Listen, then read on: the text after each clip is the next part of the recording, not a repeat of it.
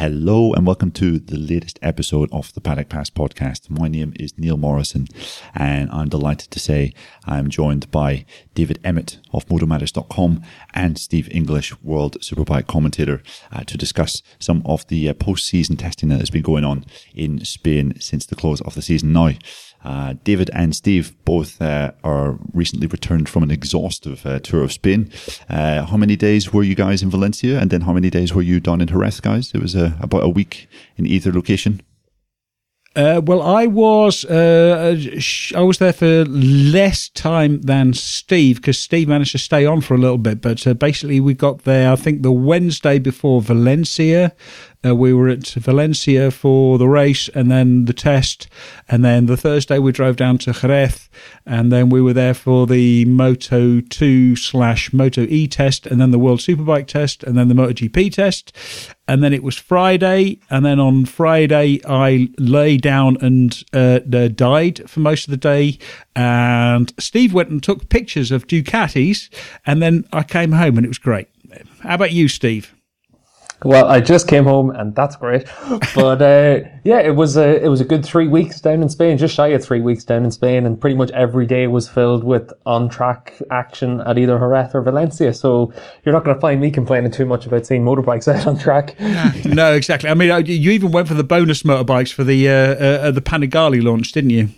Yeah, I went down just to see Scott Redding and Josh Brooks get their first test on the V4 RS as well. So their first taste of what they'll ride in BSB this year. So that was actually quite an interesting day just to see them adapt to that bike, and also to see that bike with all the electronic aids turned off, and to see how Scott Redding was getting on with the Pirelli tyres and how the team were adjusting to a brand new bike. So that was quite an interesting test just from an information perspective as much as anything else. And I have to say, like, looking at Redding during the test, he looked fast, he looked consistent, he looked pretty comfortable on the bike straight away. So that's very promising for the BSB season. And you'd imagine there'll be a lot of crossover fans now to BSB for next year. Yeah, you would definitely say so. So lots to discuss, guys. We've had MotoGP, Moto2, Moto E, World Superbike, and a little bit of BSB as well. So we're really coming at you from all angles in this latest episode of the Paddock Pass podcast. Now, let's start first and foremost with MotoGP. We've had 2 tests since I think we last came to you through your airwaves. And, some interesting results, both at Valencia and also at Jerez. We saw Maverick Vinales top the timesheets at Valencia. Taka Nakagami, surprising everyone, I think, with some really strong and consistent showings at Jerez. What can we take away from the test? What was the principal thing you would take away from both of those tests, David?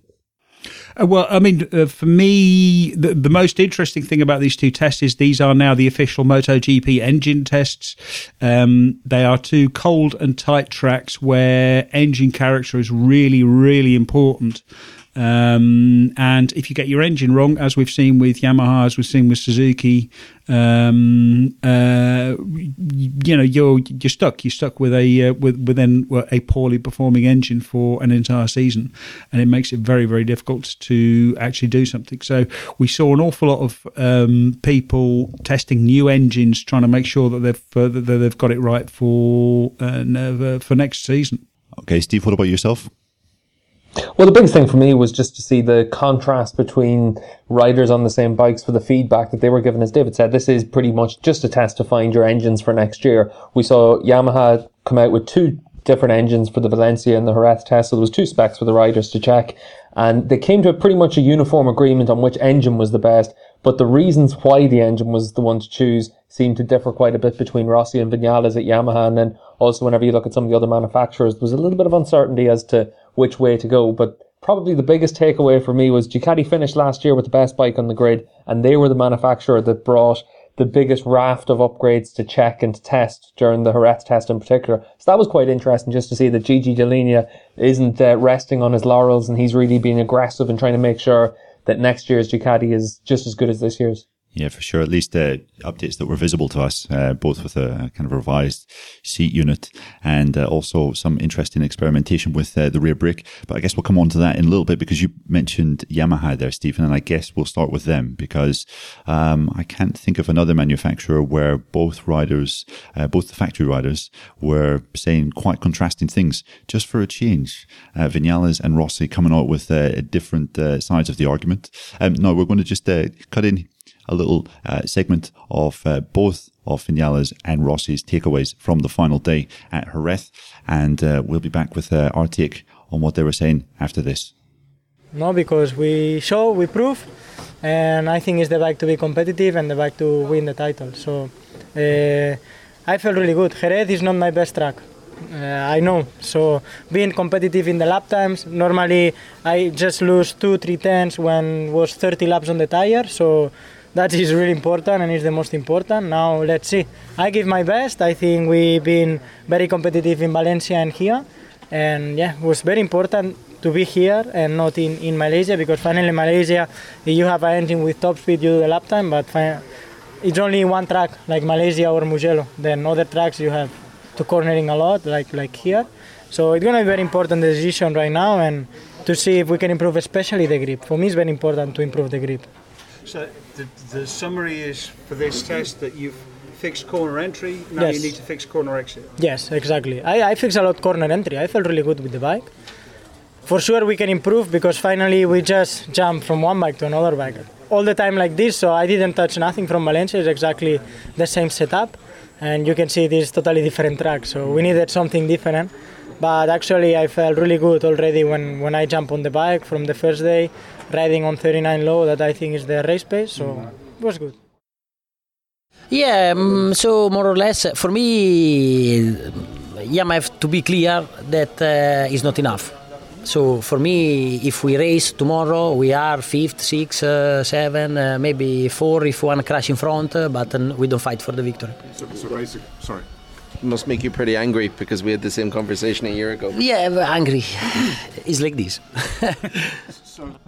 Okay, so as you can hear, slightly mixed messages coming from the Movistar Yamaha camp. Vinales, interestingly, saying that he can possibly win the World Championship with this bike, but that contrasted with his elder, more experienced teammate. What was your take on Movistar Yamaha at these tests, David? Really, it's a team at war. It seems to me that they have fixed the engine, because what they were, specifically what Vinales was saying, was that the engine braking is better, and their biggest problem last year was obviously the engine was too aggressive, which they tried to fix with the electronics, but couldn't really. The fact that he's saying that the engine braking is better suggests to me that they've got a slightly heavier crankshaft, which means it just makes the braking a little bit smoother, which should also calm the engine down in acceleration as well.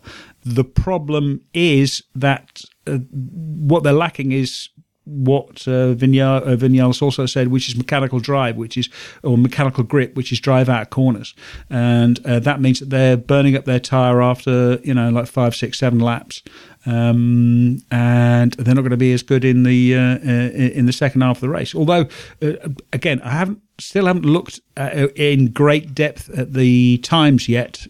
Something that's a project for me to do over the next few weeks. But Vinales seemed to think that his times, weren't suffering on old tyres, whereas Rossi was, basically we've got too much of a drop after the first few races, and then we're in real trouble. And there seems to be just sort of a split in both their view of the bikes, and also. I don't know. There seems to be something going on in the team, but then it's been going on in the team for all year, really. Yeah, and all of last year, I guess, as well. If you look all the way back to 2017, both guys were saying very different things about the chassis and which direction they felt development should be going in back then. Steve, what did you make of it? As David said, the team at war really is becoming more and more apparent with each passing winter. Vinales was talking during the test about how, in the past, he hasn't been able to be fast in winter tests, and that this was the first time where he felt he really made a big step forward. But if you think back to 2016, he topped pretty much every day of testing, just with the low track temperatures that suited his style wherever we went. So for Vinales, I think right now he's just out on a mission. It's almost like he's a politician now trying to get election. He's out just trying to tell the team, listen to me, take my feedback. And what's interesting for me is with Lorenzo going to Honda for this year, all we're hearing about is comparisons between Lorenzo and Marquez to Senna and Prost. But arguably the biggest comparison you can make between Senna and Prost in Formula One is actually at Yamaha, just because you've got two riders that want very different things from a bike, and both of them trying to get the technical team on side with them. For Vinales, He wants to make sure that the engine has a lot of engine braking. As David said, he wants a bike that he can pick up out of the corners and really drive through the corner. Rossi seems to be a lot more adaptable with what he can do with the Yamaha, but it's interesting to see Vinales come out and say straight away, like, I can win with this bike as it is right now. Rossi's coming out and saying, I could finish fourth with this bike, maybe if we had a retirement or two in front of us. So he's not mincing his words. He really wants to see a lot of drastic change, and Rossi looking specifically at electronics in different areas that he feels could make that step forward. But it's going to be interesting to see who wins that tug of war, because in the past we heard Vinales really positive about winter testing pace, but it didn't pay out during the race weekends. Rossi, on the other hand, was a lot more, with what turned out to be a lot more realistic about the pace during the winter, and that turned out to be the case what we saw throughout the course of the year. But what's interesting is Jerez, with low track temperatures, it's very similar to a lot of circuits where Yamaha are already fast. This isn't giving us an accurate portrayal of just where Yamaha are at. We won't get that until the Sepang tests, and as we've seen in the past, that's too late to make changes. Yeah, the other thing is that previously Yamaha have gone untested at Sepang, and Sepang is it's not really a good place to be testing engines because it's hot, and so that saps horsepower. If you've got an aggressive engine, it takes the edge off of it. It's a big, wide, fast track, and so you can actually use the horsepower which is there. There aren't very many places where you're really accelerating hard out of a very tight corner with a lot of throttle. It can give you a false image of what's going on, and I think that's what's happened in the past. I think that's why Jerez is a little bit better for Yamaha's engine development anyway. Yeah, and also the fact that all the other guys are there. Because in the past it was just Yamaha testing at Sepang by themselves, and they had no reference to what the other guys would have been doing in those exact conditions. David, you were talking earlier about like the amount of laps that are done through the course of the week in testing. I saw on Crash.net, Peter McLaren actually did up a list of like who's had the fast laps through the course of the test, and it was interesting that in front of Vinales and Rossi there was Jack Miller, Dovi and Petrucci, all showing that the Ducati clearly still had that edge last week in testing. And Rossi and Vinales were quite far down the list in terms of who was able to set the most number of fast laps through the week. So it's quite clear that maybe the Ducatis obviously have a more sorted bike. We saw that through the course of the year. But, Yamaha still clearly have a lot of work to do, especially whenever Vinales was talking so much about how good his bike was on a used tyre. Neil, I know that you were able to get down to some of Vinales' debriefs to hear him talk about, even on a 20-lap old tyre, he was still able to have good pace. But it's all about being able to manage that when the track temperature is 50 degrees at Jerez, not when it's 20 degrees. Yeah.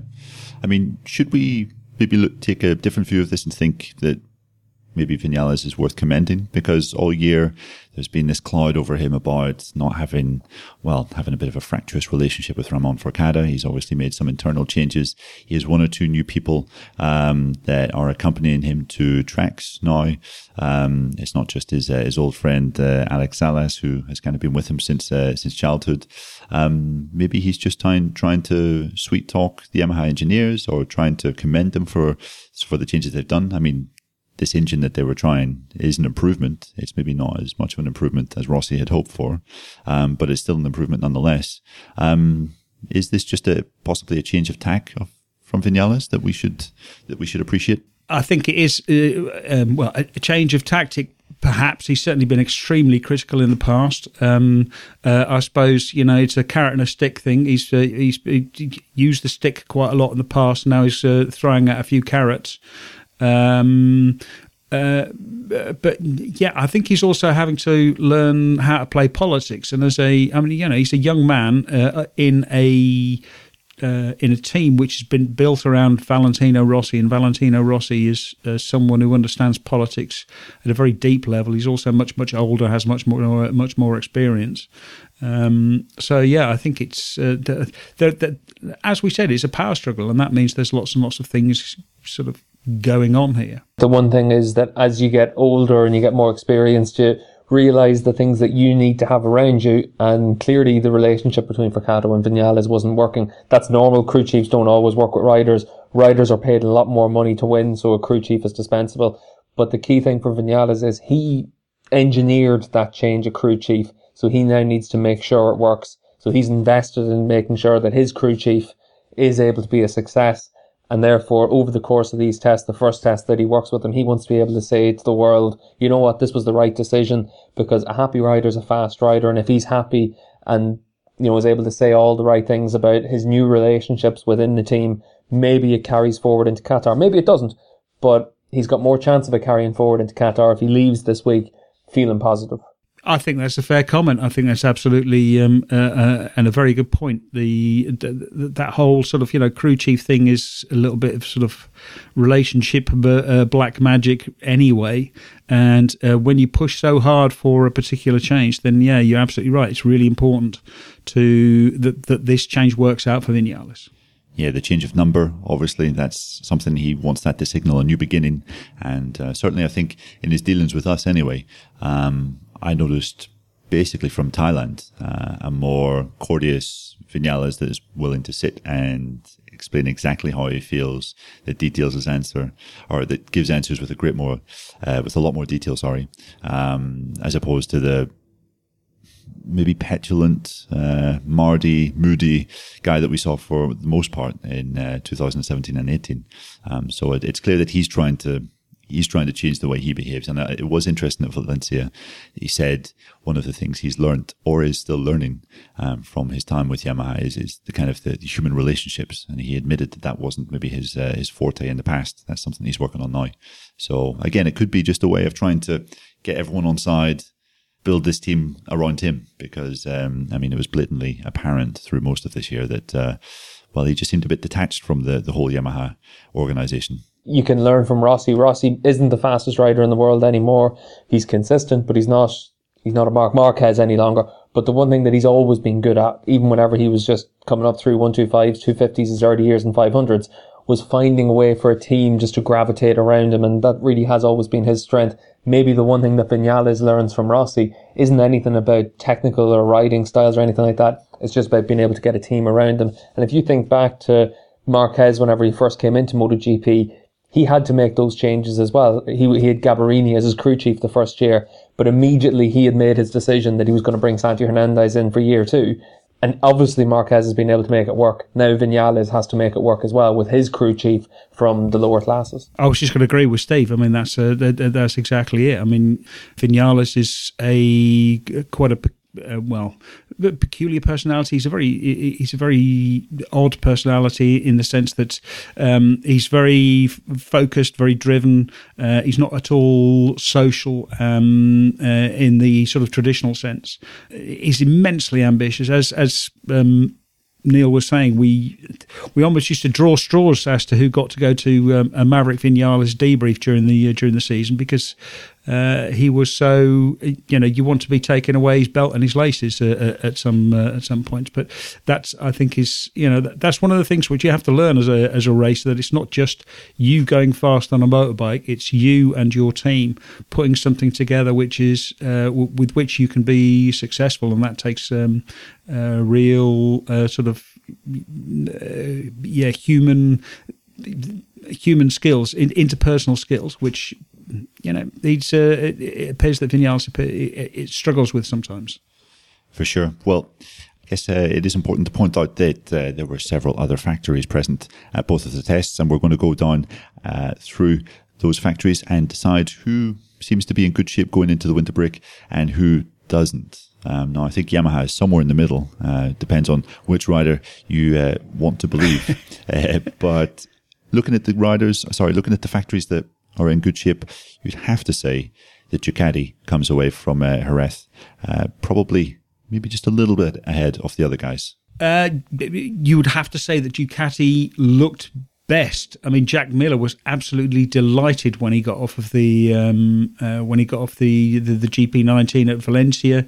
He said it was a fantastic bike. It went round corners, had no problems actually getting the bike to turn, which was a big deal. Obviously, also Miller had been riding the GP17, so the step from the GP17 to the GP19 was much bigger. But Dovizioso also said the bike turns a little bit better. That was the big weakness of the bike. The bike is clearly, just in terms of top speed, it was the fastest. They didn't really necessarily have a big engine upgrade, because there's nothing really much wrong with their engine. They have the best if you ask any of the other riders, they'll say, the Ducati has the best mechanical grip, and the best drive out of corners. They were already in quite a strong position anyway, and now if this bike really does go around corners the way that we suspect it might, then it should be in really good shape. The fact that they were so strong at Valencia, the fact that they were so strong at Phillip Island, that was a big deal. That was a sign that this bike really is fast. And again, for the Ducatis to be so fast at Jerez, a track which they have historically struggled at, again, it's a really, really good sign that this bike is in good shape. One of the key things from this week as well is if you look at Jerez this week in particular, it was a very narrow line that you could actually ride. When you talk to the riders, they said turn 1, turn 2, turn 6, turn 8. I think turn 10 as well were all really cutting open with the asphalt, so it was really difficult to be able to put your bike exactly where you needed it to be, because the curbs didn't have the high grip paint either. The white line didn't have the high grip paint. So you had a very narrow line of only a couple of inches in some corners, where if you were off that line slightly, you were onto a very rough piece of asphalt, so there was no grip on it.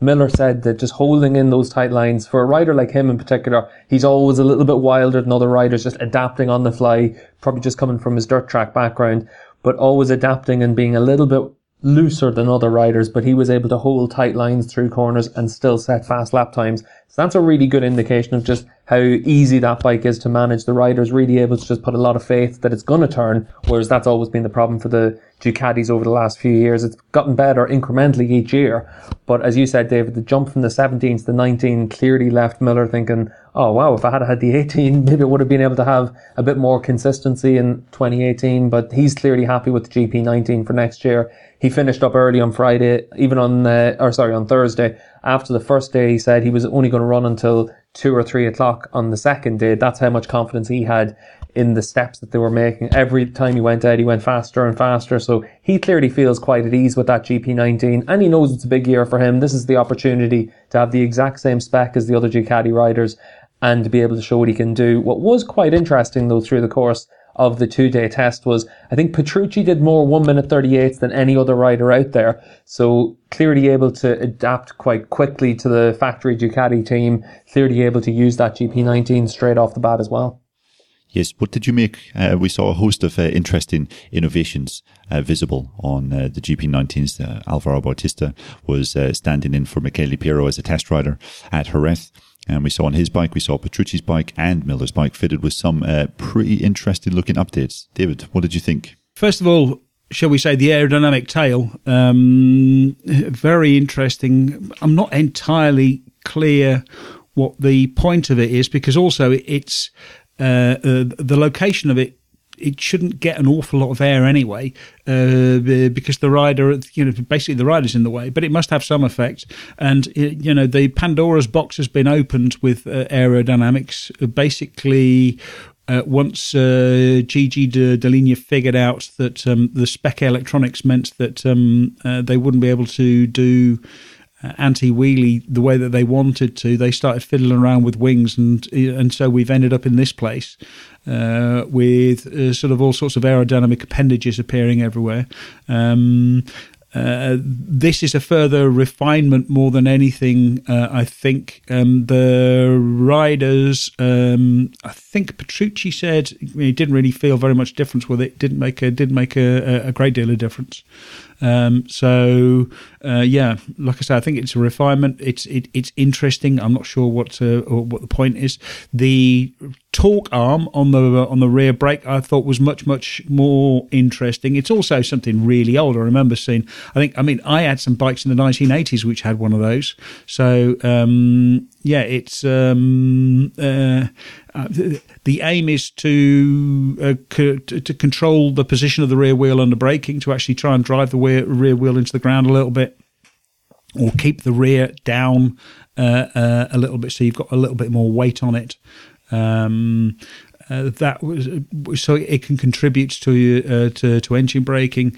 I suspect this is coming back because it's about tyre management. Gigi Dall'Igna cares about two things. He cares about horsepower and he cares about tyre management.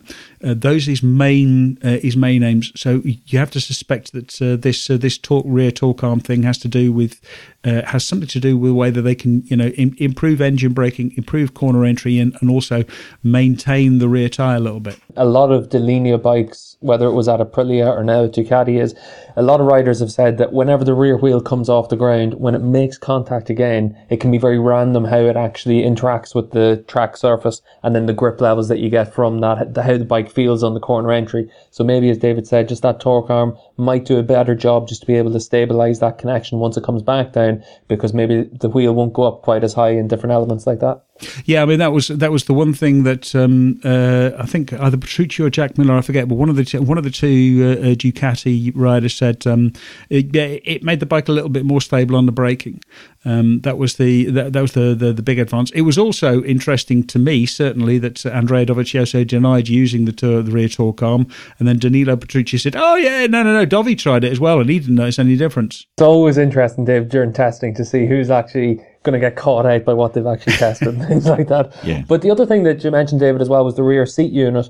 And I think it could be quite an interesting one, just because from talking to aerodynamicists in Formula One, obviously like a lot of the aero tech that we're seeing in MotoGP now is derived from knowledge from other series, because that level of aero hasn't been in bikes before. But talking to some F1 engineers, they did say a lot about just being able to tidy up rear airflow whenever there is an element at the back of a car that might just change the airflow slightly. Obviously, Ducati is the only team that's got that salad box on the rear of the bike, so maybe it's also creating some dirty air out the back that they want to try and clean up, and maybe even though there are only subtle changes to the seat unit, it might make a big difference for the air that actually comes out from the rear around that salad box. But obviously, like anything else, whenever we're talking about Gigi Dall'Igna technology, we're all just taking wild stabs in the dark about what they could possibly be for.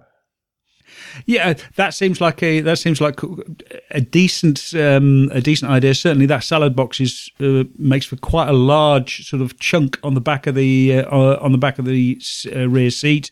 It makes for quite a sort of like boxy tail, if you like.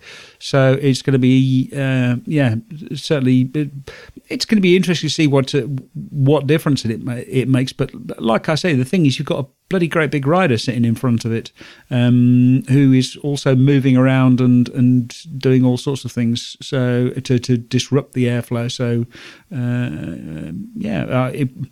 but as you say, Steve, it would be interesting to actually see the details of the modelling from it. But I think a few seconds after we actually saw the modelling, we would find ourselves bundled into the back of a Fiat and dumped into some deep water, carrying something very heavy, I think. Yeah, don't forget the cannolis, Dave. I think like the one thing about the seat unit for the Ducati in particular is, since I think the GP15, it's been such a narrow seat unit anyway that maybe they're just trying to distribute that airflow slightly differently now as well, because it does get to a critical point where you can get a benefit from having such a small tail unit as well. So it's just all those different changes that will take some time to get the optimum solution, because it is such a new technology in MotoGP. We're pretty much used to just going into a wind tunnel and trying to be as low drag as possible. But now Dall'Igna has obviously made, over the course of the last 3, 4, 5 years since he went to Ducati, just a lot of steps in trying to bring in that aero to the bikes. Yes, so guys, I've drawn a very roughly assembled table in my notebook, and that basically separates the factories that are in pretty good shape going into December and January and the ones that are in not such good shape. Now, we've spoken about Ducati. I also think that Honda and Suzuki it would be fine to put them in that category as well. Would you agree with that? Would that be a fair assumption, do you think? I would definitely agree with that.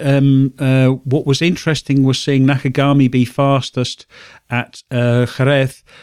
He was using Cal Crutchlow's bike, basically the 2018 version. The fact that Nakagami was so fast on that bike, I think, is really really instructive. It shows that it's a much better bike than the 2017 bike he's been using all year. Much easier to ride. We saw Marc Marquez use a slight development of his current bike, and then this black prototype, which has a new engine and a new chassis, a slightly revised chassis. That was a big difference. The thing which caught my ear was when he was talking about the fact that he'd been able to use the medium tyre at Valencia, for example, quite successfully, as Honda have struggled. Yeah, the medium front. That's right. Yeah, the medium front tire. Honda have struggled to use. They've been forced to use the hardest possible tire because they can't. They don't.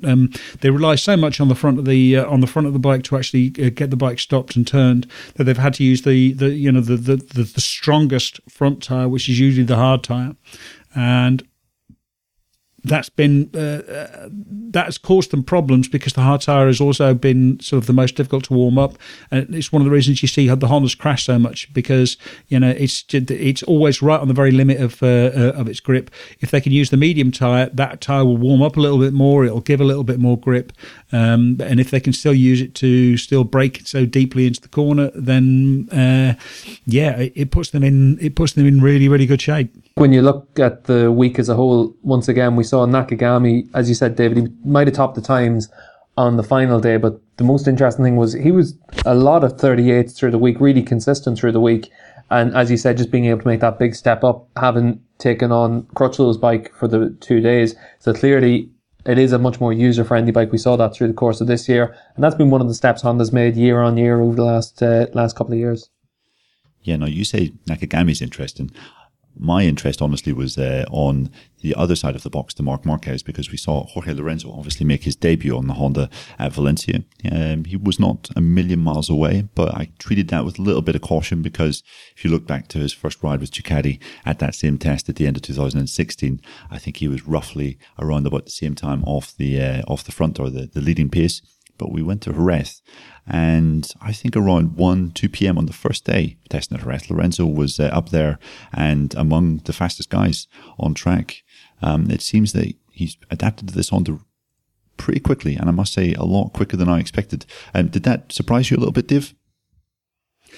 For me, not particularly, no.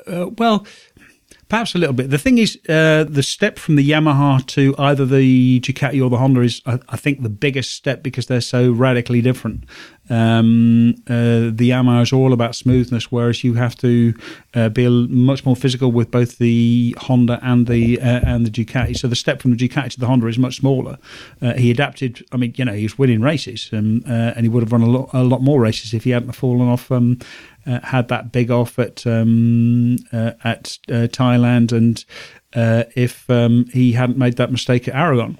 It was clear he was competitive. He wasn't allowed to speak to us. He wasn't banned by Ducati. He was actually banned by Honda, I learned, because Ducati were letting him speak, but they've got a massive sort of range of fines for if Lorenzo said the wrong thing, and Honda basically didn't trust Lorenzo not to say the wrong thing and cost Honda money. But from all the things that I heard from sort of here and there from people who had spoken to him, he said he seems to be pretty happy. He seems to be comfortable. Honda had bought a seat unit which he'd basically told them, I think fairly shortly after he signed, look, I'm going to need something, bring me a seat, or not the seat unit, the tank unit, which he can hook his legs behind. Bring me a tank unit, and that's going to make a big difference. That seemed to help. He looked really good on the bike. He looked as if he'd been copying Pedrosa's style, picking the bike up. So, fascinating. And Steve, you were particularly impressed with Lorenzo watching trackside at Valencia, I remember. What have you made of his first appearances on the Honda? The key thing for Lorenzo, Neil, was at the last lap of the week, he put himself up to fourth fastest, so he was clearly quite comfortable to be able to push on at the end of the test. But what was interesting was going out and watching. I went out to watch for pretty much all of the second day, I think I was out.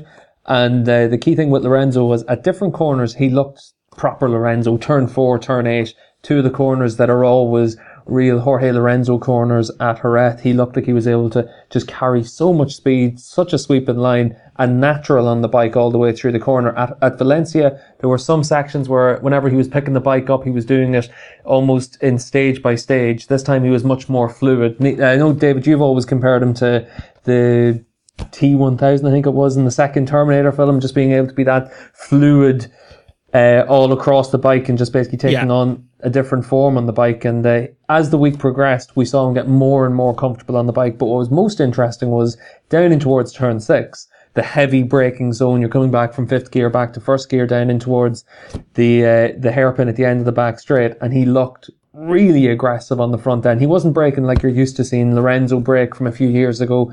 He was like he was doing on the Ducati at the end of this year. He looked so much more comfortable placing, so much trust in that front end. He was getting himself over the front of the bike, and he was just really aggressive all the way down in towards the braking zone.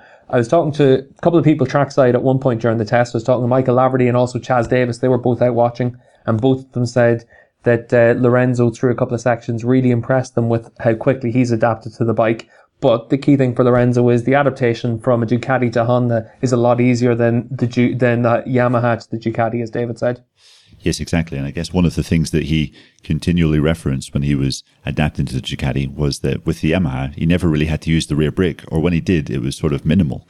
And I think the Ducati has taught him to use that not only entering the corner, but also during mid-corner and corner exit. And I remember there was a few years back, Cal Crutchlow said something which at first seemed difficult to believe. Honda riders were using, or he was using, the rear brake for about 70% of a lap at any given circuit. So Lorenzo has obviously that knowledge still fresh from his days with Ducati, and that's, I think, pretty critical to riding a Honda as well. So Honda seemed to be looking pretty good. Suzuki as well, because Alex Rins had a fantastic end of season, a couple of podiums on the bounce. And then we had rookie sensation, I guess we could call him, Joan Mir, who not only caught our attentions at Valencia, but also at Jerez as well. Dave, what did you make of Suzuki? The new engine, which Sylvain Guintoli has been trying, that has more power. Alex Rins was really pretty happy with that, said it worked well. And Joan Mir was very, very close to Alex Rins right from the start. Rins seemed to be much happier also just in his role as sort of, lead, because he's now the lead rider, whereas that wasn't the case when he first got there with Iannone. It seems to be a much sort of happier, more sort of settled, a more settled team. There are clear lines, and yeah, Rins looked good. He looked competitive. The bike looked good out on track. There's not an awful lot wrong with that Suzuki, as we saw through at the end, where I think they had something like 4 or 5, or almost 4 or 5 races, 4 races in a row on the podium, and the first time since 1994. There you go. I mean, yeah, that bike really is in it was in really good shape already. I think it's probably the sweetest handling bike on the grid. It's the easiest to throw around. The riders don't look like they haven't put any effort into it. It's probably still got 1 or 2 sort of areas where it's going to struggle, but it's going to be interesting to see Rins now in his 3rd year. They seemed to be settled on the engine. Now they can work on the rest of the chassis for next year. What was also interesting was on their 2018 chassis, they had an 18 chassis and a 19 chassis, and the 2018 chassis had the carbon stick-on bits still on it, because that was what they were doing, playing with the stiffness. And the new chassis was without the carbon, so obviously they've settled on the stiffness to use for that section of the for that section of the chassis. So yeah, it was like I say, I'm looking forward to next year, especially seeing Mir, because Mir adapted so quickly. Yeah, and I know, Steve, you are particularly a big fan of Joan Mir and his talents, especially from his days in the Moto3 class. What were your impressions of watching him? His adaptation to Moto2 probably didn't go as smoothly as I thought it was going to go. I remember being at the Jerez test last year for the Moto2 riders and just seeing him move from a Moto3 bike to a Moto2 bike, and a couple of riders that were there at the test early just commented to me that it looked like it was going to take him a bit of time to get used to a bigger bike, and it did take him a bit of time to get used to it. But obviously there was a lot of issues going on within the Mark VDS team last year as well, so that also masks some of the tougher weekends for him also coming down to that. But he still had a strong rookie campaign in Moto2, made the step up onto a MotoGP bike. He had a couple of days testing in Japan before Valencia, but in Valencia he really surprised me. He looked great on the bike straight away coming through turns 2, 3, 4. At Valencia he just looked absolutely at ease with the bike. But the Suzuki, as David said, is a very well-rounded package already, and the form that they had in the second half of the year with both Iannone and Rins showed how good that package is. Mir looks like a rider that's ready to step onto that bike and get good results right from the outset. Because at Valencia, again, he just looked so good on the bike at different points. And probably the most important thing for me is he had a big crash. He's now been able to have that moment that every rider has in MotoGP when a MotoGP bike bites you and you have a big crash. He went off at turn 7, a fast left-hander at Valencia, at Jerez, which has caught out a lot of riders in the past. But he got back to the pits, he went to the medical centre, got himself checked out. Within a couple of hours, he was back on the bike, and within a couple of laps, he went faster than he had gone already. And it just showed that he's got that mental side already dialed in for a MotoGP rider, and that's important for any rider. Like, I remember talking to Jonas Folger at Valencia whenever he had a crash as well at Valencia, and I asked him, like, how important is it to actually have those kind of crashes? And he said, you know what, it's important after, he's had his layoff, it was important to have a crash, but it's also important to push to see if you can find yourself closer to the limits. Mir was pushing on a different tyre. I think he was using a harder compound tyre, and he just pushed a little bit too hard, had a crash. And as he said afterwards, you hit the ground a little bit faster in a MotoGP bike, but you got to get yourself back up again and go back out again. And he actually seemed to really get stronger with every run in the second half of the test, even though his body was pretty battered after that crash. Yeah, and I think it's not just, obviously it's a good bike, a very sorted bike with a good chassis, but you've also got a team there that really specializes in bringing through really young riders that are a little bit raw and building them up into, well, podium finishers, maybe even race winners in the case of Maverick Vinales, podium finishers certainly in the case of Alex Rins as well. And I was speaking to Davide Brivio, the team boss of Suzuki, back in Australia, I think it was, before Mir had even got on the GSX-RR, and he was saying that he expects Mir to pretty much follow Alex Rins' rookie season. And if you think back to Rins' rookie year, 2017, he was scoring top 6 finishes regularly by the end of the year. So, some pretty big predictions, pretty high hopes for the 2017 Moto3 champion. Yeah, I mean, the one thing about Alex Rins' first season is he had a couple of really big crashes in that first year. So he basically lost the first half of that year, and we're starting to see that. So again, it's going to be important for Mir. I mean, as you say, and as Steve said, it's important that you sort of crash and then get back on again so that you understand where the limit is. But it's also important that when you do crash, you don't actually, break bits of you, break yourself so much that you lose confidence and lose time on the bike. One of the key things that held Rins back in his rookie campaign, if you think back to his first test at Valencia, I think it was on the first day around lunchtime, he had a really bad crash at, I think, turn 11. Yeah, turn 12. And, there was a lot of people falling off there, and it's a bad place to crash because it hurts. If you have any injury as a rookie over the course of the winter, it really does set you back quite a lot in your rookie campaign. And the easiest place to look for any example of that is on the other side of the Suzuki pit box. We saw Alex Rins have a really bad crash on his first day testing a MotoGP bike at Valencia, and it ended up putting him on the back foot for pretty much the opening half of his rookie campaign. And it took him a long time to really find his feet, find his flow. And as you said earlier, Neil, in the course of this season, he really has stepped up and shown exactly what he can do. So Mir, he's got a good example to look at on the other side of the box. And year 3 for Alex Rins really is a crucial year. This is where he needs to be winning races or really competing for race wins on a regular basis, because this is the year where a rider really should be able to show exactly what he can do in the top class.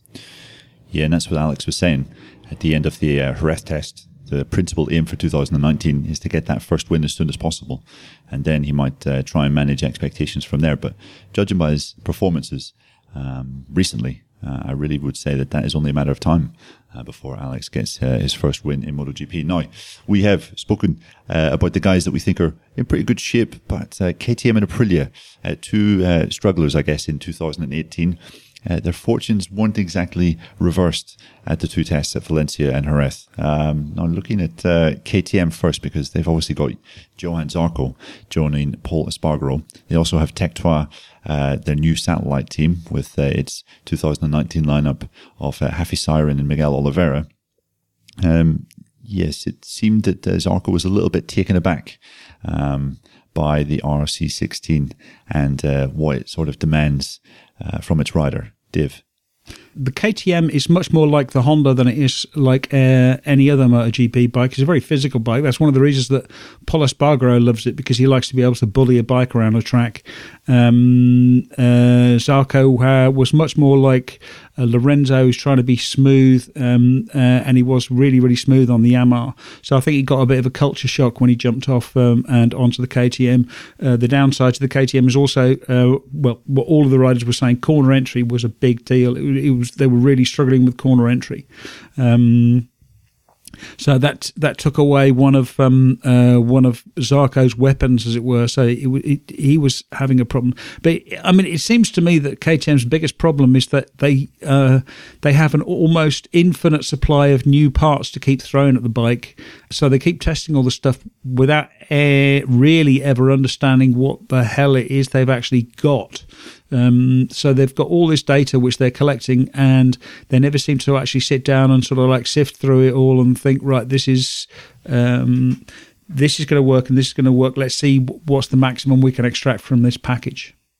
Yeah, and one of the most interesting debriefs that we had over the course of the week, David, and we'll put it up on the Patreon page as well at some point over the next week, but was Pol Espargaro talking about just that after the first day of testing. We asked him, like, what list did you have to work through? And he just said he had a list as big as his arm, and tomorrow there's even more stuff to test.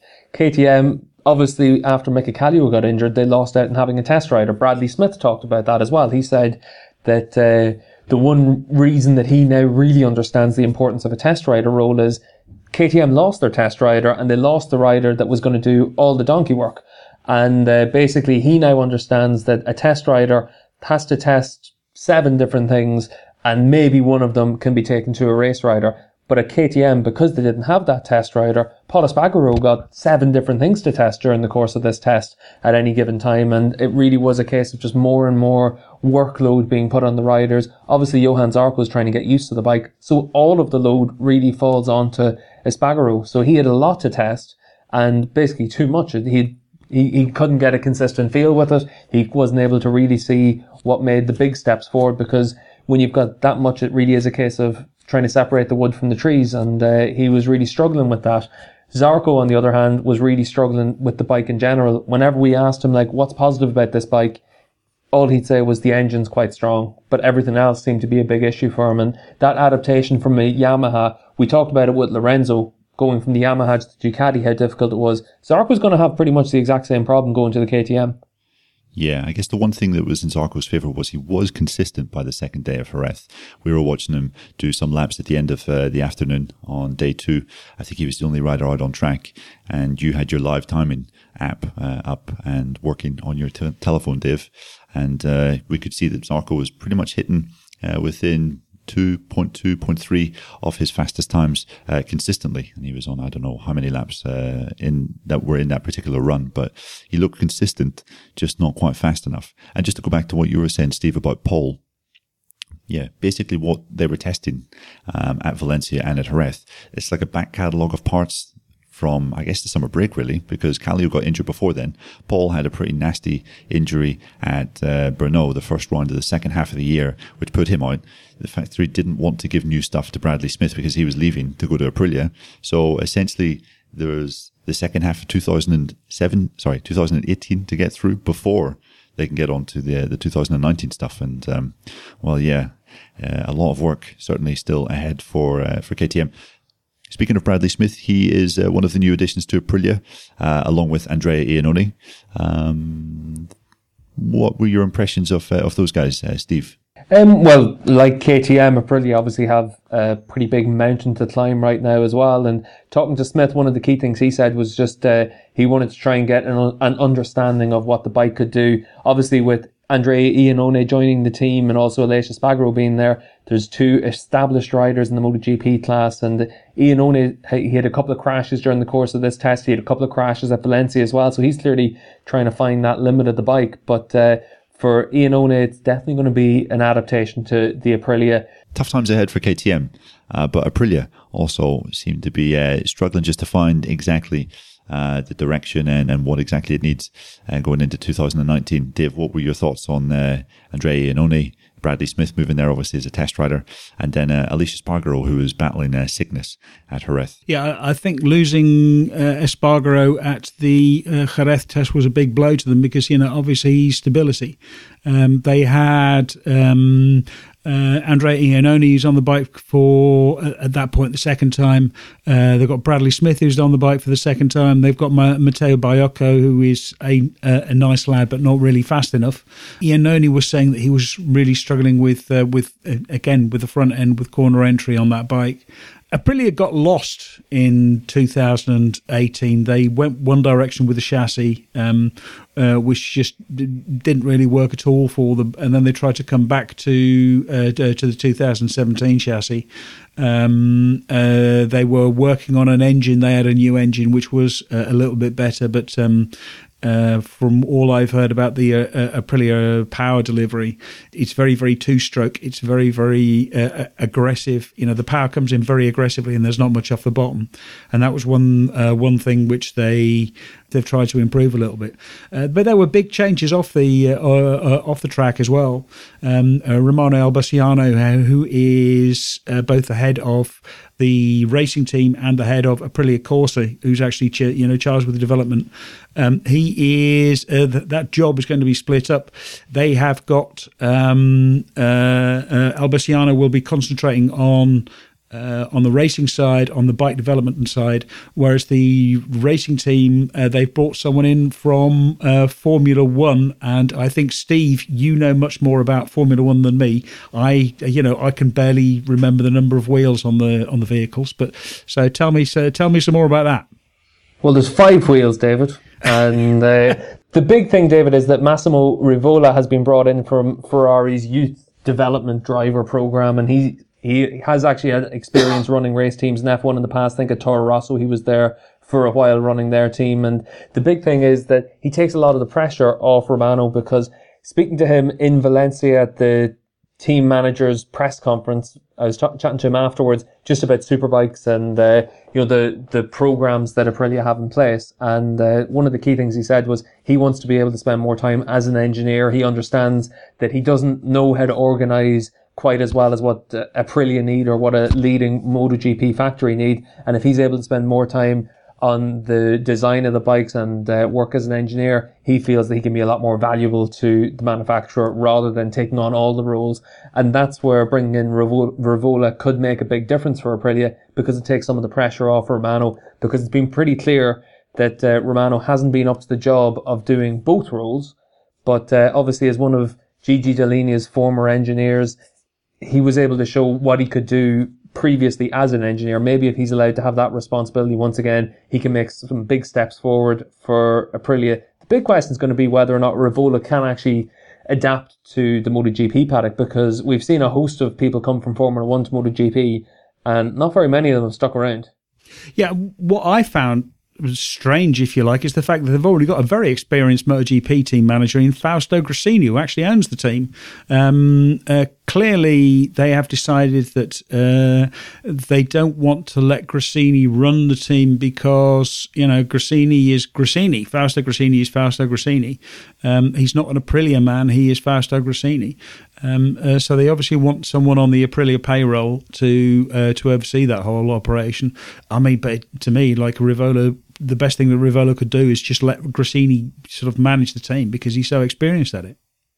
Yeah, that divide's always been one of the big talking points about Aprilia, though, ever since they came together, and it really has been shown over the course of the last few years that Grassini's there pretty much just to be a figurehead. He's there so that they've got a place on the grid, and Aprilia certainly are running the show, and then Gresini gets on with running his Moto3 and Moto2 teams.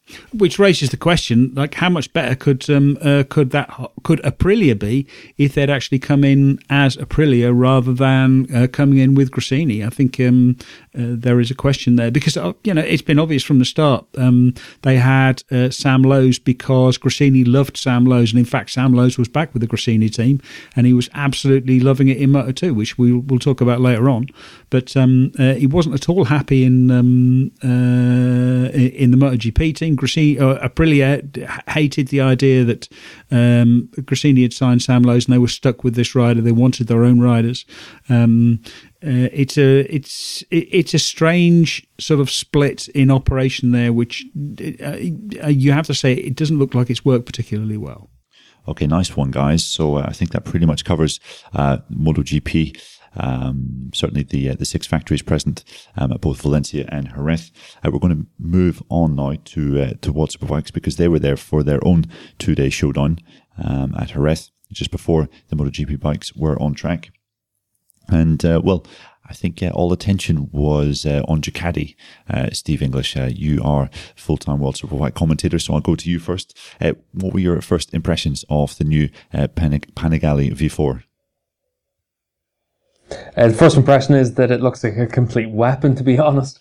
And talking to the Ducati riders, it was pretty clear that it is a step forward, but that it's also very early in the development process of the bike. And talking to Chaz Davis in particular, he was making clear that there's a lot of changes that need to be made to this bike to get it ready for Phillip Island, but overall really positive about the new bike, the direction it can take, and also the fact that it's such a new project as well. And that's one of the key things for Ducati, because the Panigale, for all of the wins that Davis had with it over the course of the last few years for being a title contender, it was a flawed bike from the start. You could see that from when it was introduced. It took so long to win a race. It took so long to get Ducati's heads around the bike that clearly there were issues from its conception. What was most interesting for me, though, was when we sat down to talk to Gigi Dall'Igna about it, he was making clear that really in the current guise of World SBK, with the technical regulations they have, you have no choice but to run a 4-cylinder bike. And Ducati, they went against the grain for the last few years with the end of the Panigale, but clearly having to come to the V4 fold for this year. And that's really just what sets them up on the early stages of a very, very strong potential with this bike. And I definitely wouldn't be surprised if Davis is quick from the start of the season, and also Bautista. He seemed to adapt quite well to World Superbike. He was fast from the outset. He's got a lot of riding changes to make, though, because talking to some of the track spotters that are out trackside, because Superbikes uses a lot of different people for spotting purposes. You've got Fabian Foray with Jonathan Ray. You've got Michael Laverty's going to be with Chaz Davis this year. The Yamaha team usually have someone there as well. I think over the course of the last few years, Troy Coursers tried to be involved in that. And also Alex Lowes has had Jason Creedmoor. So it is a role that's used quite extensively within World SBK. And talking to some of the spotters that were out to have a look at the Ducati, they did say that Bautista was able to carry an awful lot of corner speed through the corners, but that may not work as the tyre starts to wear. So how he adapts for what he sees as being quite a slow bike compared to a MotoGP bike. He said it was like riding a 250, whereas when Josh Brooks got onto it, he said he felt like it was riding a MotoGP bike. So it really is a case of for different strokes for different folks. And Bautista's going to have to adapt to how to get the most out of that bike for 20 laps rather than 3 or 4 laps whenever he's got a brand new Pirelli tyre and a fresh tyre with a lot of grip.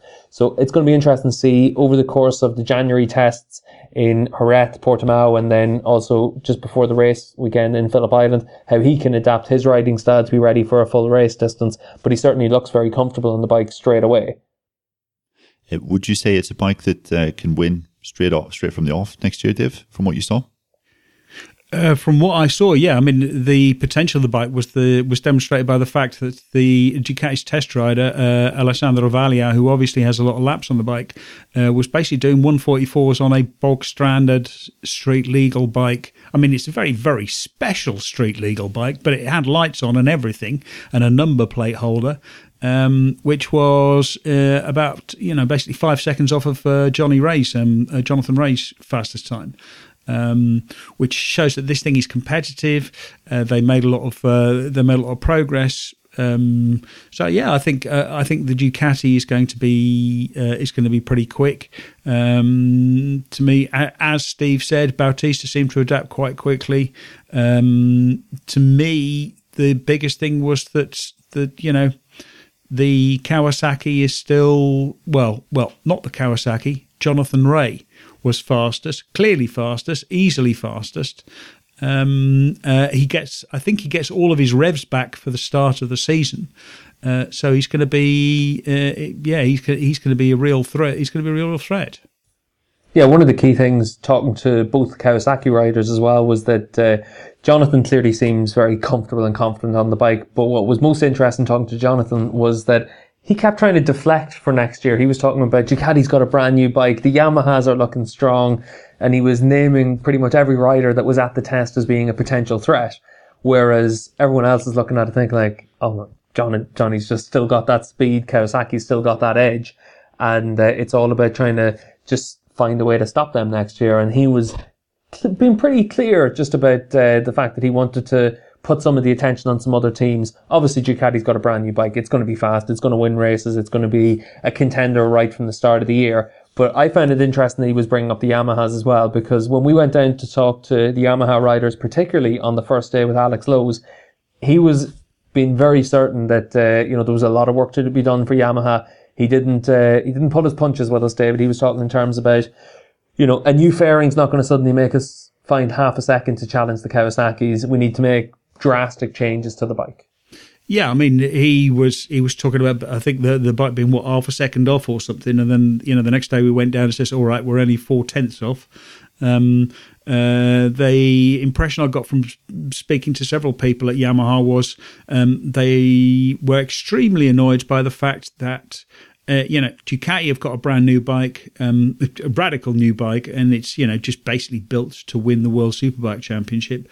Kawasaki bought or have revised their bike to make it more competitive, and the Yamaha is the same bike that they've had for the past few years. Also, they've lost their electronics specialist Michele Gadda, who's gone to MotoGP. So they feel that they're a little bit on the back foot, and they really need some big changes to be competitive. Yeah, and one of the big things for Yamaha is, as you said, Gadda's moved full-time to MotoGP next year. They've actually brought in Alberto Colombo, who had been Chaz Davis's crew chief. He's going to now be overseeing the Yamaha operation and Superbikes as well. He's going to be working just probably, I'd imagine, in the power hierarchy or the hierarchy for Yamaha. He'll be underneath Andrea De Sali, reporting to him, working across both of the Yamaha teams. But Yamaha obviously have a new team for next year, the GRT squad, moving up from Supersport. So suddenly, with Sandro Cortesi and Marco Melandri there's 4 riders that have to be supported by Yamaha for next year. And that's going to place a lot of strain on resources. We didn't see an awful lot of new faces down in Yamaha. We saw a lot of people in Yamaha shirts working across both garages. So how's that going to work over a race weekend, and different challenges that are going to come up. So it really is going to be a case of, in Phillip Island and those early races of the year, we're going to see just where Yamaha's resources are. But talking to Lowes, he was pretty clear that, Yamaha's struggle in MotoGP, that's where their resources have to go. So he's quite realistic about that.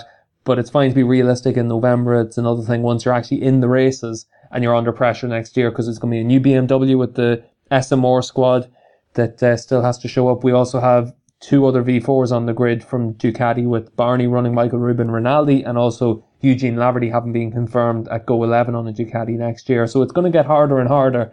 And as you said, David, with basically a bespoke bike coming in for the World Superbike Championship from Ducati, a strong Kawasaki, a new BMW, Yamaha with the oldest bike on the grid, it gets harder and harder to compete at the front. Well, not quite the oldest. There's still the Honda Fireblade there, which is HRC backed and run by Moriwaki now, but it's still. I think I did I looked at the horsepower, and there's something like 20 or 25 horsepower down on the Ducatis. They're not really going to cause they're not going to trouble the front runners very much, other than perhaps as they find themselves being lapped. But yeah, I mean, it's I think Yamaha are in a bit of a difficult place with just not having the resources. There's a big squeeze on the resources, and the bike is pretty much the same as it has been for a while. Yeah, and the one key thing to remember about Yamaha is they are just off the back of their best season in a long time in World SBK, probably since definitely since they returned to the championship in 2016. Both riders won races. They had a lot of podiums as well over the course of the season. So Yamaha's not that far off, and for most of the second half of last year, they were thereabouts. But it gets harder and harder to stay there and thereabouts if other manufacturers are making a bigger jump forward, and that's going to be the key thing for Yamaha over the course of this winter and the start of next year. Few heads were turned when Kawasaki announced that Leon Haslam would be joining Jonathan Rea for 2019 in the Kawasaki squad.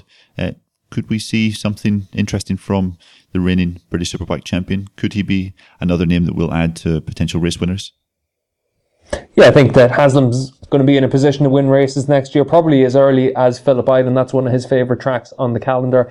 He'll be keen to really lay down a marker to Jonathan Rea and try and start the season strong. But it was interesting talking to him over the course of these 2 days. Obviously, he had a day or two testing in Aragon as well, working on the electronics, but he was saying that he's having to adapt his riding style quite considerably to the World SBK machine with the full electronics. For next year, he's had to try and use settings that are similar to Jonathan Rea's to try and get the most from the bike. He doesn't have any real feeling from the electronics right now, and it's just going to be a pretty big adaptation for him over the course of the rest of the winter to try and get himself up to speed. But with Marcel Dwinker as his crew chief, you'd imagine that they'll be able to find a way in the next, I think there's probably 6 days of testing before the start of the season. So he's 6 days to really find that feeling that he needs from the bike, and then try and get himself ready for the start of the year. Okay, so interesting times ahead for World Superbike in 2019. Also, extremely interesting times ahead for Moto2, because we're essentially entering into a new era. Gone are the stock 600cc CBR 600 engines that we've been using since 2010 in the class. We now have Triumph's 765 Triple. And we had the first official run out with pretty much all the field, I think, bar two of the 2019 grid down at Jerez for 2 days. Some interesting times there. Luca Marini, one-time GP winner in 2018, led the way. And it looked like they're already pretty much up and on the pace, Dave. Yeah, exactly. I mean, it was certainly an interesting test. It was interesting for a number of reasons. First of all, the new engine. The new engine sounds different. Although, I mean, one of the complaints we always had about the Honda powered bikes was when you had all of them going around, it was a fairly monotonous noise. I have to say the Triumph sounds absolutely glorious, but then when you've got sort of 30 going around all at the same time, it still sounds a little bit monotonous because they're all making the same noise. But it's still better than the Honda. The bikes need a very different riding style. You don't carry so much corner speed. You do get to brake a little bit deeper and stand the thing up a lot more than the Hondas. What struck me certainly was that the Kalex are in really good shape and KTM are in really, really terrible shape, because we saw Brad Binder, who was very strong, especially at the end of last year. I think he was 12th or 13th by the end of the test, which is not good at all. The top 9-10 places were all Kalex's rather. Yeah, bar one speed up. I think Jorge Navarro was in the top 10, but yeah, pretty much a Kalex whitewash. Yeah, it was. It was pretty much a Kalex whitewash. We also saw Jorge Martin. What they said about the KTMs was that they had terrible chatter at the front end, and we saw Jorge Martin crash the KTM high side off. They say that crash was as a result of he had lots of chatter going through turn 2 and then just got flicked off the bike. Fell badly, broke his arm, broke his I think his ankle. A really bad start for the Moto3 champion. So yeah, it looks like KTM are in trouble. It looks like Kalex are really in really good shape. I spoke to Alex Baumgartel, the chief designer for Kalex, and he was really happy at the end of the day. We've got the new electronics as well. That's a difference. The bikes look like a bit more of a handful as well, sort of, watching outside. Certainly coming out of the last corner at Jerez, the riders were having to get over the front more because the bike wanted to wheelie a lot more than the Honda did. So I think it's going to be a very entertaining class to watch next year. But I think it's difficult to sort of start picking favourites for the title next year. Steve, you went out and watched the bikes a fair bit, didn't you? The key things, as you said, David, was if you had any fillings, the KTM was just going to rattle them out of you. Because talking to Binder and a couple of the other riders on that bike, they all said the same thing, that there's a lot of work to be done for KTM to really get that bike ready for the start of next season. But KTM are always in a position to be able to make pretty drastic changes. When we talked to Alex from Kalex, he did talk about the fact that Kalex won't be making changes unless pretty much everyone requests the same thing. They feel that they've done their hard work now at the moment and have been able to find a pretty good solution with the bike.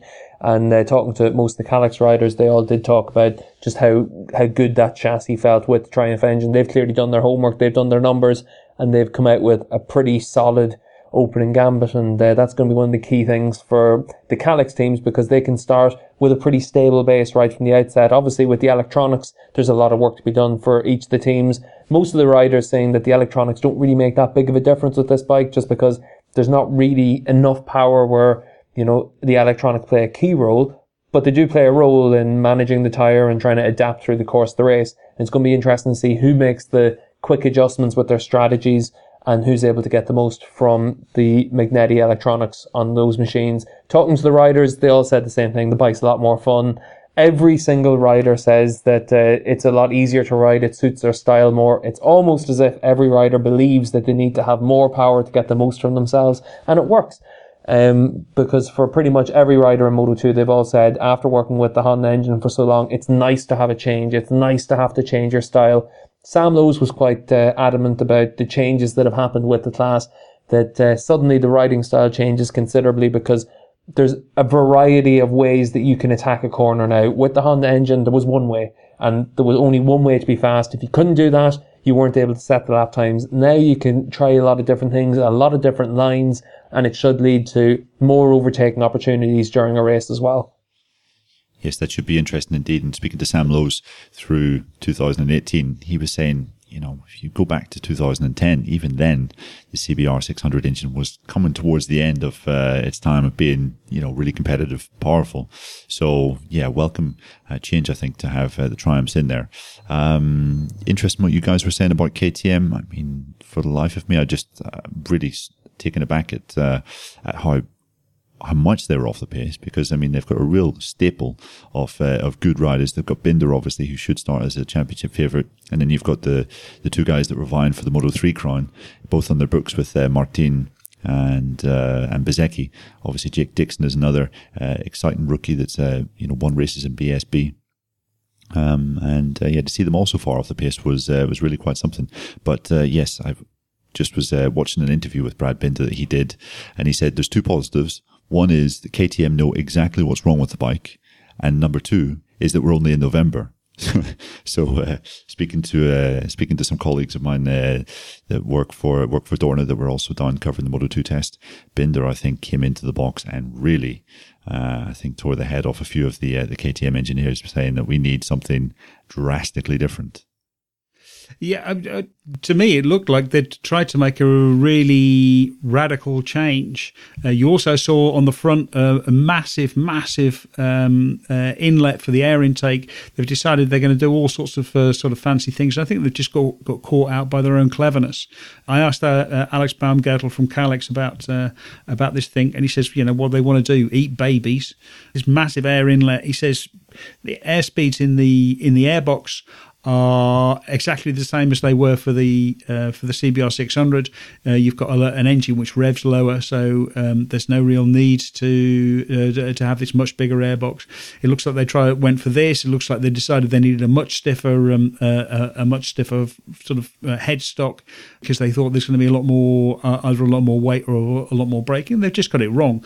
They will probably throw away their old chassis, go back to something much more similar to their Honda chassis, and then see what they can go from there. I expect the next test to see a very, very different Moto2 bike. That's the key thing with KTM, is that they'll have no fear in just throwing money at the problem and trying to find a solution, even if it means rolling back to a previous solution, like what they tested at Aragon before. Obviously, they've had, I think, Cardelus, Simon testing pretty extensively on the bike over the course of the summer. We also had at the Aragon test, the likes of Binder got a taste on the bike as well. So they do have something that they can roll back to and use as a new starting point, but it's going to be interesting to see exactly how they do it. And obviously, as well, for next year, a lot of these riders, they've now got 2 months off before the next time they test the bike. 2 months basically to think about how they need to make a step forward with the bike and their teams as well. So there's plenty of time still before the start of the new season, plenty of time for KTM to find the solution, but obviously the clock starts to tick on that as well.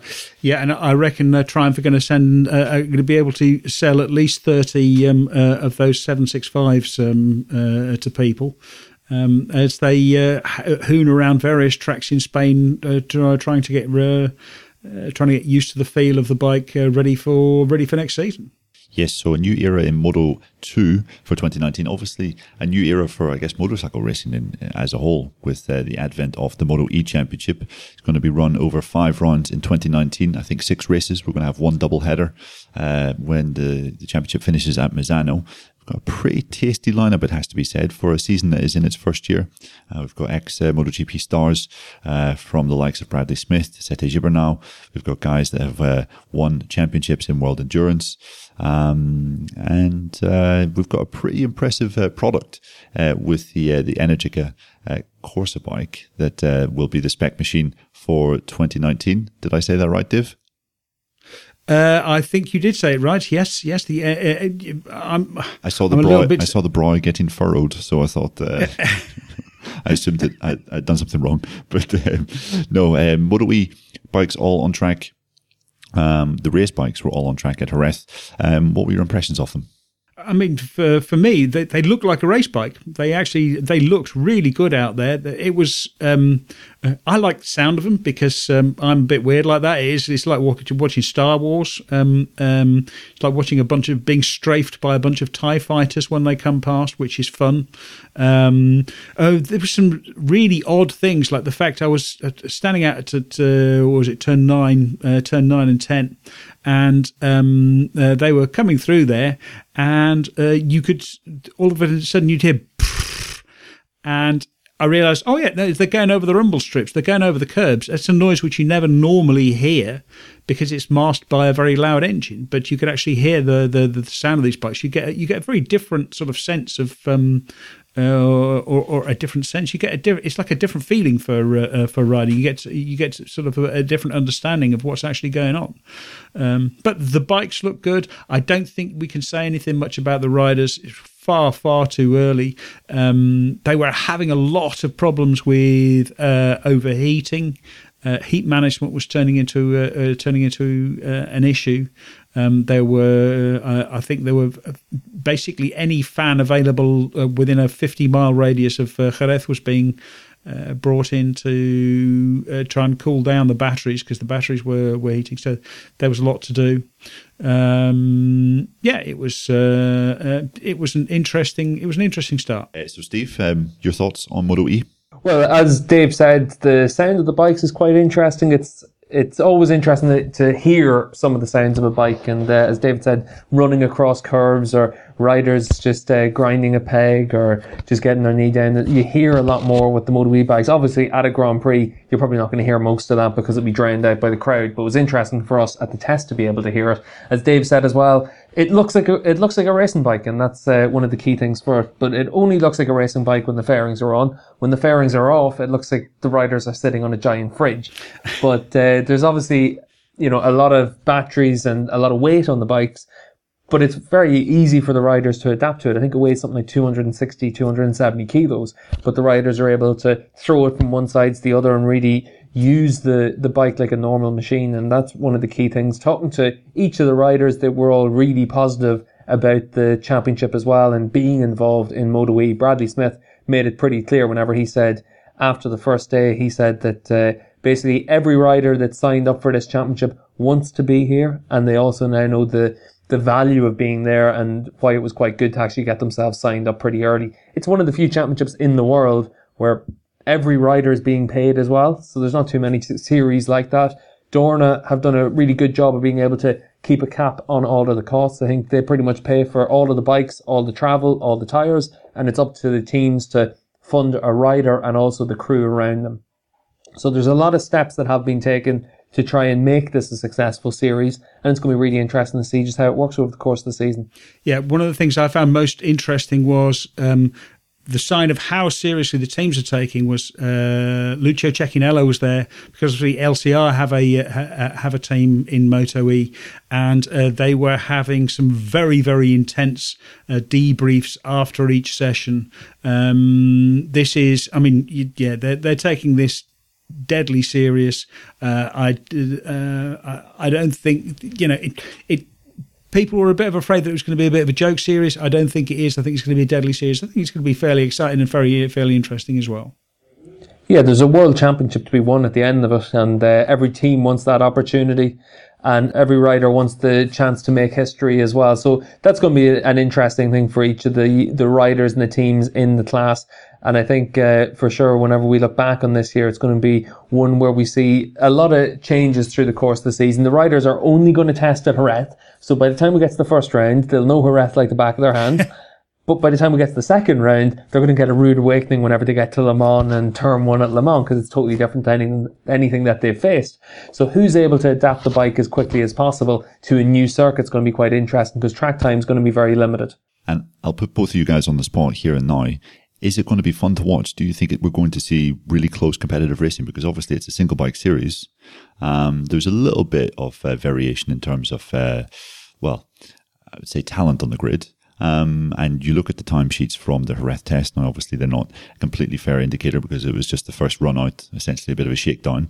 But are we going to see really good, close, competitive racing at the front of Moto E? Yeah, 100% we're going to see close racing in it, Neil. As far as I'm concerned, it's going to be actually very similar to what we see in the Supersport 300 class in the World SBK paddock, because the lap times are going to be very similar to that. And for all these riders, it's a bike that they can get close to the limit with pretty early. I think everyone said that they did one exit to try and understand the bike, and instead of then working on testing reliability or anything like that, they were already trying to make changes to the bike. There's very limited setting changes you can make to it. I think you can change spring rates and different things like that, but there's not really drastic changes that you can make to the bike, because the key thing is, with such limited track time, they want to be able to make sure that everyone's able to get as much running as possible. So you can't make big changes to it, but the speed already, it's pretty much at a 300 pace. So all these riders are more than capable of getting close to each other around each track. Obviously, these bikes make their lap times quite differently compared to something like a Moto3 bike or a Supersport 300 bike. It can do 260, 270 kilometers an hour, but everyone should be relatively on the pace of one another. Obviously, at some races, someone's going to get a jump. Maybe at Le Mans, as I said, if you're able to get adapted to the bike at a new circuit a bit quicker, it's going to be giving you that opportunity to make a breakaway. But at Jerez in particular, where the riders are going to have 9 days of testing beforehand and the day of practice, I think we're going to see a leading group of a lot of bikes in that race. Yeah, I mean, the interesting aspect of this was that people were talking about battery management. It was about when you made your lap time, whether you're going to make your lap time sort of early on or towards the end, because you're sort of managing the heat in the battery, and you did that by either pushing early or pushing late. But yeah, I mean, they're all going to be close together, and I think that there's going to be a little bit of strategy. And it's only 10 laps. How much gap can you make in 10 laps? Yeah, and one of the key things about the bikes that we saw during the test, as David said, was that heat build-up and managing that. And we saw a lot of teams with loads of different fans and cooling techniques for the bikes. But when we get to the races, we won't have a problem with that. Everyone's going to have the same spec of fans to cool the bikes. We're also not going to have the same problem with the heat build up as quickly, because all of these bikes came in and were immediately put back onto a charge, and it basically meant that they didn't get a chance to cool down at all, and it meant that they went back out on track the next time and they were already quite close to the limit in terms of their operating heat. If you think in terms of your phone, whenever you put your phone on a fast charge, it'll always get quite hot around the battery, and that's exactly what happened to all these bikes. They were put on a fast charge while they were already hot, and it just basically gave them a perfect storm for a heat build-up, but we shouldn't get that during the course of a Grand Prix weekend. Okay, guys, so we've been speaking quite a lot to cover, obviously, in the last, 80, 90 minutes or so of this Paddock Pass podcast. You may have noticed that we skimmed a little bit over World Superbikes and where that is exactly. We'll hopefully come back with a more rounded perspective of World Superbikes. Also a bit of BSB, because Steve, as he said at the top of this show, was present for Paul Bird Motorsports' debut with the new Ducati Panigale V4. So we should be coming back with one of those, and also another show which will basically wrap up the 2018 season as a whole. So I'd like to take this opportunity to thank my guests, Mr. David Emmett of Moto Matters and Steve English of World Superbike Commentary fame. Thank you very much, gentlemen.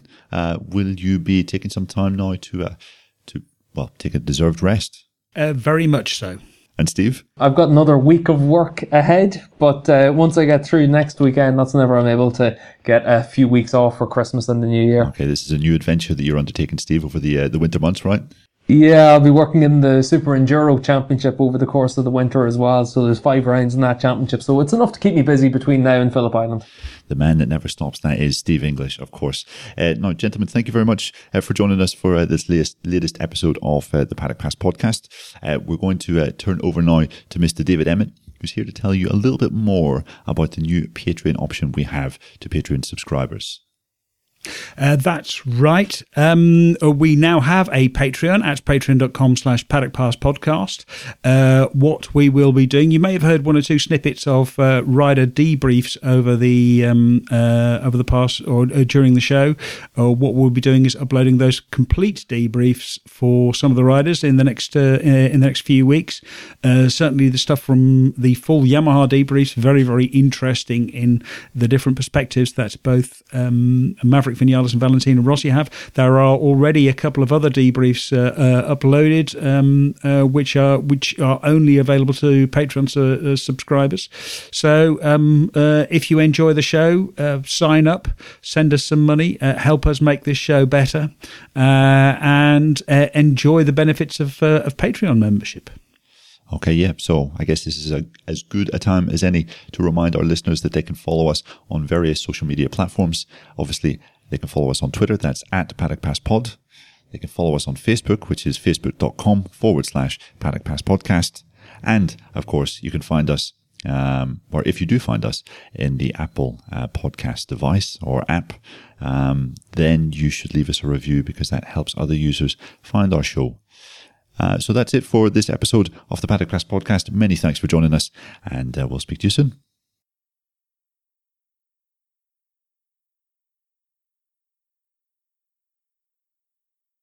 It's what they're doing off the track. They're taking a lot of the pressure off Romano Albesini.